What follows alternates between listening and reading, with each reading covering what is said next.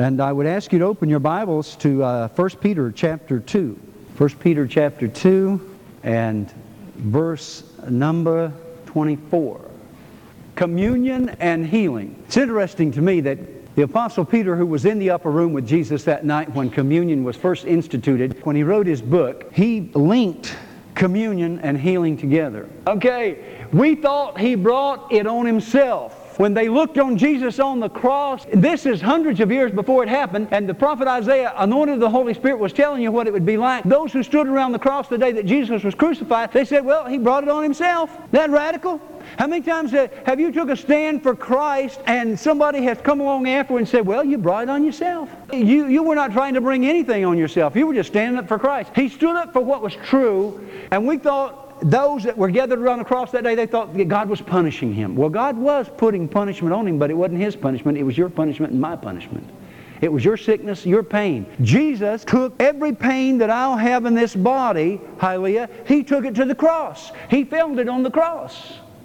This is why I'm talking about communion and healing this morning. The closer we commune with that Jesus from that cross, the more we realize that there was something happened there. You can say in the legal realm if you want to, or whatever. But in the Word of God realm, there was something that happened there whereby God was able to transfer your hurt, your pain, your disfigurement to Christ on the cross, that you and I might not have to bear it. Whenever we, by faith, reach out and get a hold of it, when we are that close to God, or when God chooses to manifest something through someone else, and I'm going to get to that in a minute, but that's good. Whoops, back up. Got to back up. Hang on. The bottom part. But it was our sins that did that to Him, that ripped and tore and crushed Him, our sins. He took the punishment, and that made us, say it, whole. Wholeness. Do you realize you can be saved and not be whole? That's right. Yep. Lazarus came out of the tomb bound. Jesus said to the disciples, loose him. So therefore, there are people who come in here, and you and I, even though we're saved, we still at times need somebody to provide that deliverance, that loosing, I want this to be the focal point this morning. God heals through the hands of willing servants. God heals through the hands of willing servants. How many are servants this morning? Let me see your hands. I'm a servant of the Most High God. Amen. Praise the Lord.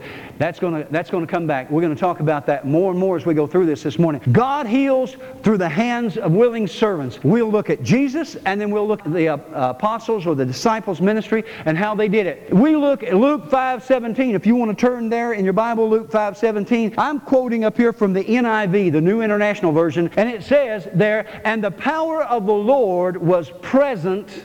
The power of the Lord was with Jesus to heal the sick. Now that's Luke's notation.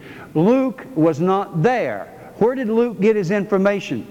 Holy Spirit and other apostles who were there. Luke was not one of the apostles. Luke was also the author of the book of Acts. Luke was a close associate of Paul's. But Luke got his information from the Holy Spirit and from the apostles who were there. And he says, on that day, the power of the Lord was with Jesus to heal the sick. Okay, let's move into this now and let's break it down for you. The power to heal was present or available. Now, it wasn't just floating around in thin air.